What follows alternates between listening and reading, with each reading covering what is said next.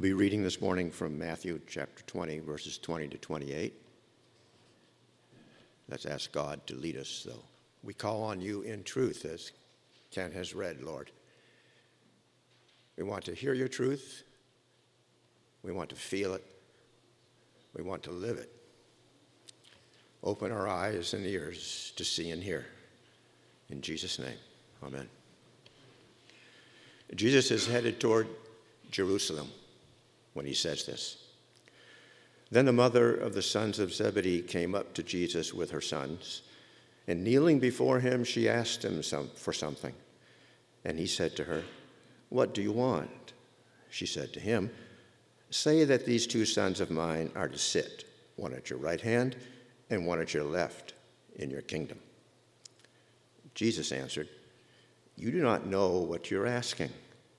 Are you able to drink the cup that I am to drink?" They said to him, "We are able." He said to them, "You will drink my cup, but to sit at my right hand and my left hand is not mine to grant, but it is for those for whom it has been prepared by my Father." And when the 10 heard it, they were indignant at the two brothers. But Jesus called them to him and said, "You know that the rulers of the Gentiles lord it over them, and their great ones exercise authority over them. It shall not be so among you. But whoever would be great among you must be your servant, and whoever would be first among you must be your slave, even as the Son of Man came not to be served, but to serve, and to give his life as a ransom for many." The word of the Lord.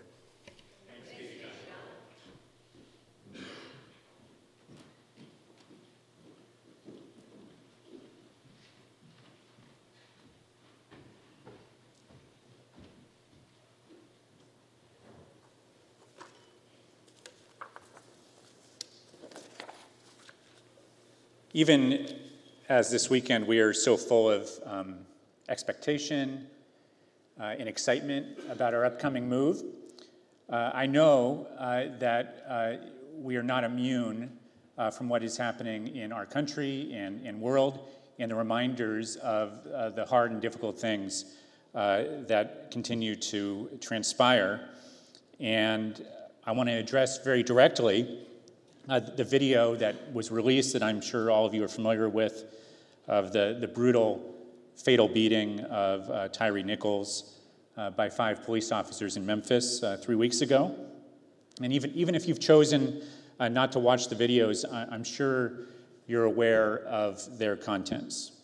And even in the midst of our excitement, there are so many reasons to lament this weekend for injustice, and it's right for us to weep with those who weep. In our text today, it so happens that Jesus speaks to people very directly who knew oppression and the abuse of power. He says in verse 25, "You know that the rulers of the Gentiles lord it over them, and their great ones exercise authority over them. It shall not be so among you." This translation is not nearly as strong as it could be. The Greek words for lording it over and exercising authority are very emphatic. Both start with the Greek preposition kata, which means down. And it gives both words a vivid nuance of downward pressure.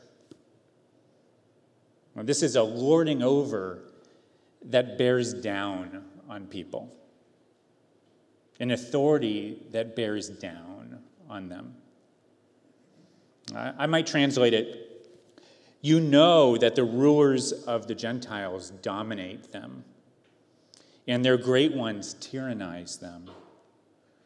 It shall not be so among you."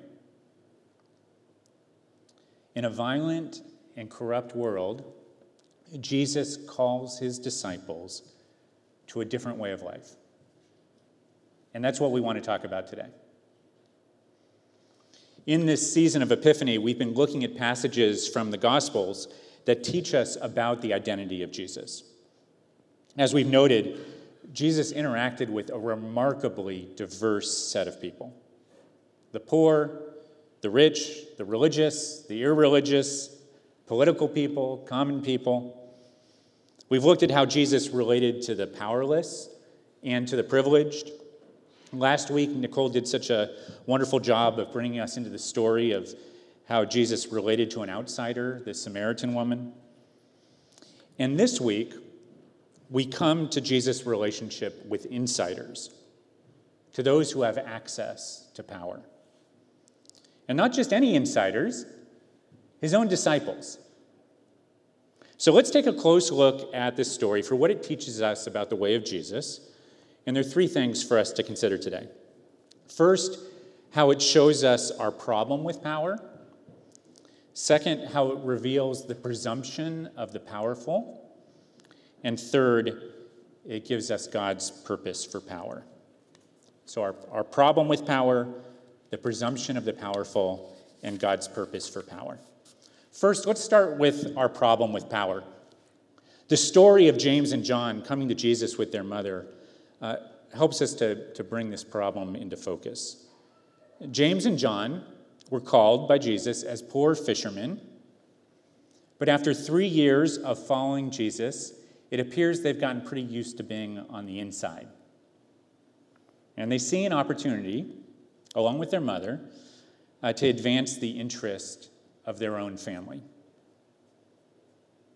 Mom shares this goal with them, and so she comes on their behalf to Jesus to make this request, that in his kingdom administration, might James and John get some key appointments. Throughout the Gospels, we find that there is an inner circle among the 12 disciples. The inner circle is always 3 people: James and John, whom we see today, but also with them, Peter. It's James and John and Peter. You remember when Jesus goes up the Mount of Transfiguration, he takes with him James and John and Peter. But here, James and John appear to be cutting Peter out. As Jesus moves closer to Jerusalem, they begin jockeying for position and personal advancement. This is rooted in a belief that Jesus is the Messiah, that he is the king. But despite his efforts to teach them that his messianic calling means suffering, they have edited out the parts that they don't like. As Jesus says, they don't know what they are asking. And the depth of their blindness is revealed when they answer Jesus' question, "Are you able to drink the cup that I am to drink?" Drinking the cup is an image of suffering. And he's saying, "Can you undergo the suffering that I must experience?" And they say to him, "We are able." Literally in Greek, dunamitha. We have the power. Jesus could have scoffed at their audacity, but instead, he grants that there will be suffering for them. "You will drink my cup," he says, and they do. James is killed by Herod, as recorded in Acts 12. John eventually is exiled to Patmos. But then Jesus basically says, "I'm not worried about who is going to sit where, and you shouldn't be either." James and John are missing the point entirely. But it wasn't just James and John. The other disciples get wind of their conversation with Jesus, and they're indignant. They're angry. Why? Are they angry because James and John are filled with such blind ambition? Or are they angry because maybe they've had their eyes on those seats, and they can't believe that James and John are making a move for them, trying to finagle their way into them?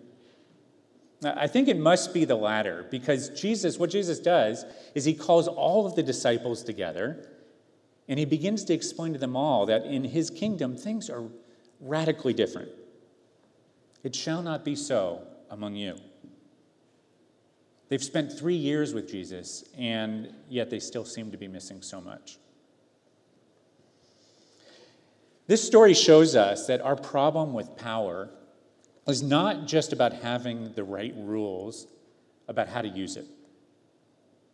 It's about a mindset that infects everyone.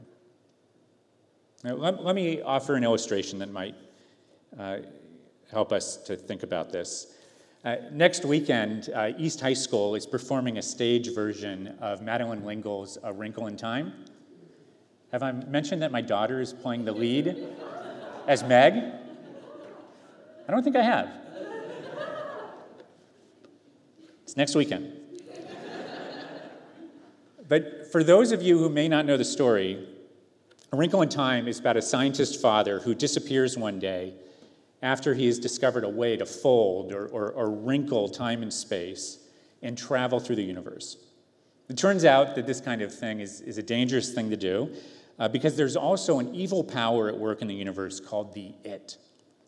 And the It captures the father, and it's up to his children, the teenager Meg and her precocious younger brother Charles Wallace, to rescue him from the It. It's a dangerous journey, and at one point, the It captures Charles Wallace. Charles Wallace is only 5 years old, but he's extraordinarily intelligent, and so when the It comes to him, it uses his intelligence against him in order to capture him. And after the It takes him over, the boy who was generous and thoughtful and kind becomes prideful and mean. The evil of the It turns out not just to be an outside force that the children must confront, but it can be inside of them too. I think we're meant to see something similar here in Matthew 20. Jesus has come to confront the evil It in our world. But it turns out that he can't just gather up all the good people and get them on his side. Everyone has been infected. Even his disciples, who've spent 3 years learning from him, it turns out they have the It inside of them too. Of course, they look pretty good on the outside. I mean, they're spending all of their time with Jesus, after all. But they're still full of self-deception and pride and ambition. The political biographer Robert Caro has written, "Power doesn't always corrupt, but it always reveals." Think about what is revealed about James and John and their mother in our text. Their mother comes to Jesus with a show of great respect. She kneels before him. She politely makes her request. Now, these are ways of showing that she's saying, I'm your servant, Jesus. You're the king, and I'm your subject. But as we've seen, they might say they want to serve Jesus, but really they're serving themselves. They want to use their access to Jesus for their own ends. And this is always the presumption of the powerful, that their access to power is ultimately for their own gain, for their own purposes. Powerful people often assume even that they're doing great good. But as we've been reminded too many times, even those who believe that they're doing good can turn out to be twisted for evil. And this self-centeredness can take very subtle forms. Let me give you a silly example. As I was packing my office upstairs this week, I came across an item that I've been carrying around for at least the last 15 years. It's this package of disposable chopsticks from Noodles & Company. Look, it's unopened. I don't know if this might be worth something on eBay. But the reason why I've been carrying these around is I was a graduate student at UW, and when we had a young and growing family, Noodles & Company was one of our favorite places to go. And I I found these chopsticks. I don't think they make them like this anymore, but on the back, it has written on it, "It is happiness enough to know one is superior to the fork people." It's happiness enough to know one is superior to the fork people. I love this because it illustrates so well something that we do all the time. We find some way to puff ourselves up so that we can feel better about ourselves, feel better than others in some small way, and look down on them. And this works out its way in our lives in all sorts of ways, sometimes in very silly ways. But when this kind of presumption that we are better than others becomes really corrupt, it can end up with a person treating others in even the most inhumane ways because they no longer see the other person. They see only a threat to their position and their power. Often, when we talk about problems of injustice and sin, we think about behaviors that are immoral and wrong. And that's true. But what the message of Jesus shows us is that the problem is much deeper. Think about the question that Jesus asked the mother of James and John. What do you want? I don't think he's asking her just about her request. He's asking her, what do you really want? He's exposing her self-centeredness. But this self-centeredness can take more than one form. You can be very prideful and do everything wrong because you only look to yourself as a guide. But you can also be very prideful and do everything right because you enjoy knowing that you're better than someone else, that you're superior to others. When you see the human dilemma in these kinds of terms, that all have sinned and fall short of the glory of God, then you begin to realize how much time we spend trying to find some source of righteousness that puts us in the right and other people in the wrong.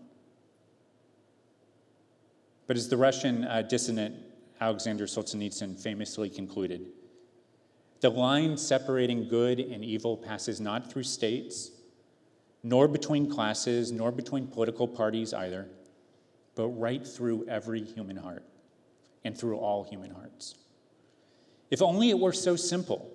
If only there were evil people somewhere insidiously committing evil deeds, and it were necessary only to separate them from the rest of us and destroy them. But the line dividing good and evil cuts through the heart of every human being. And who is willing to destroy a piece of his own heart? It shall not be so among you, Jesus says.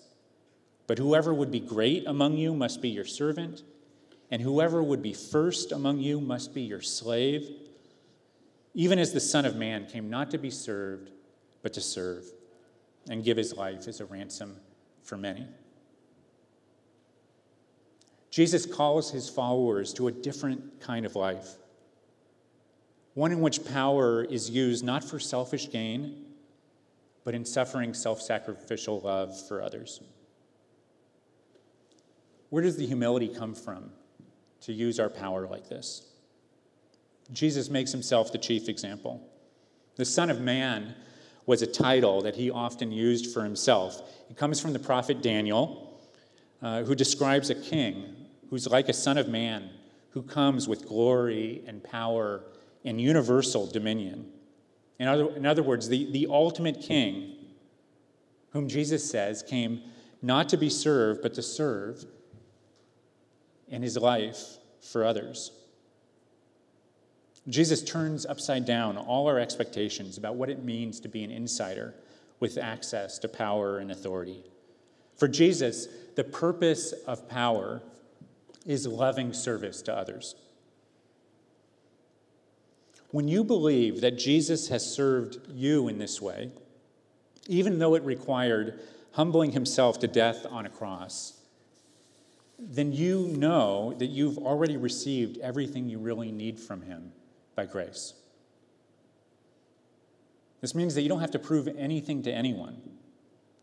You never have to tear someone else down so that you can feel good about yourself. The Bible scholar John Barclay says, freed from the need to establish their honor in competition or retaliation, believers can afford to grant it to others. In loving one another, they strive to be first in being last, bidding to take the lead, not in claiming honor, but in giving it to one another. If Jesus is the Son of God, then he had no higher status that could be achieved. But he was willing to exchange it all to become a shameful, dying man on a cross, put to death by the power of the state. He was handed over to his enemies willingly so that we might be welcomed as friends. He was condemned so that we might be declared righteous. He was mocked so that we might be honored. When you see that he was willing to do this for you, then you will go to him for all the recognition and the status that your heart requires. And you'll receive it all as a free gift of grace. Do you see how a relationship like this has the power to change all your other relationships? If you're confident that God loves you, it will change how you relate to other people in your life. You won't be afraid of them and what they think, because you know that your value doesn't ride on their opinions or on your achievements or what your boss or your colleagues or your parents think of you. This will give you courage to stand up for what is right, even when it's unpopular or difficult. At the same time, if you know that Jesus has given his life as a ransom for you, then you also have a guide for what it really means to love others self-sacrificially. You won't be prideful. You won't look down on other people who don't measure up to your standard, because you know that even on your best days, you're saved by grace, not by what you've accomplished. In Christ, you can be both confident and humble because you know that God will never love you more or less than he loves you right now. His love will empower you to do even the hardest things, to love your enemies, to do good to those who mistreat you, to be a servant to all. Friends, whatever this may look like for you today, in your workplace, in your family, among your friends, I invite you to come to him in faith, relying not on yourself, but on his power, the power that's at work in those who believe through the Spirit. As the Apostle Paul says in his letter to the Ephesians, "For by grace you have been saved through faith. And this is not your own doing. It is the gift of God, not a result of works, so that no one may boast. For we are his workmanship, created in Christ Jesus for good works, which God prepared beforehand that we should walk in him." So I invite you today to believe this message of grace and to walk in the good works for which he has prepared you. Do you believe this? Let's believe it together.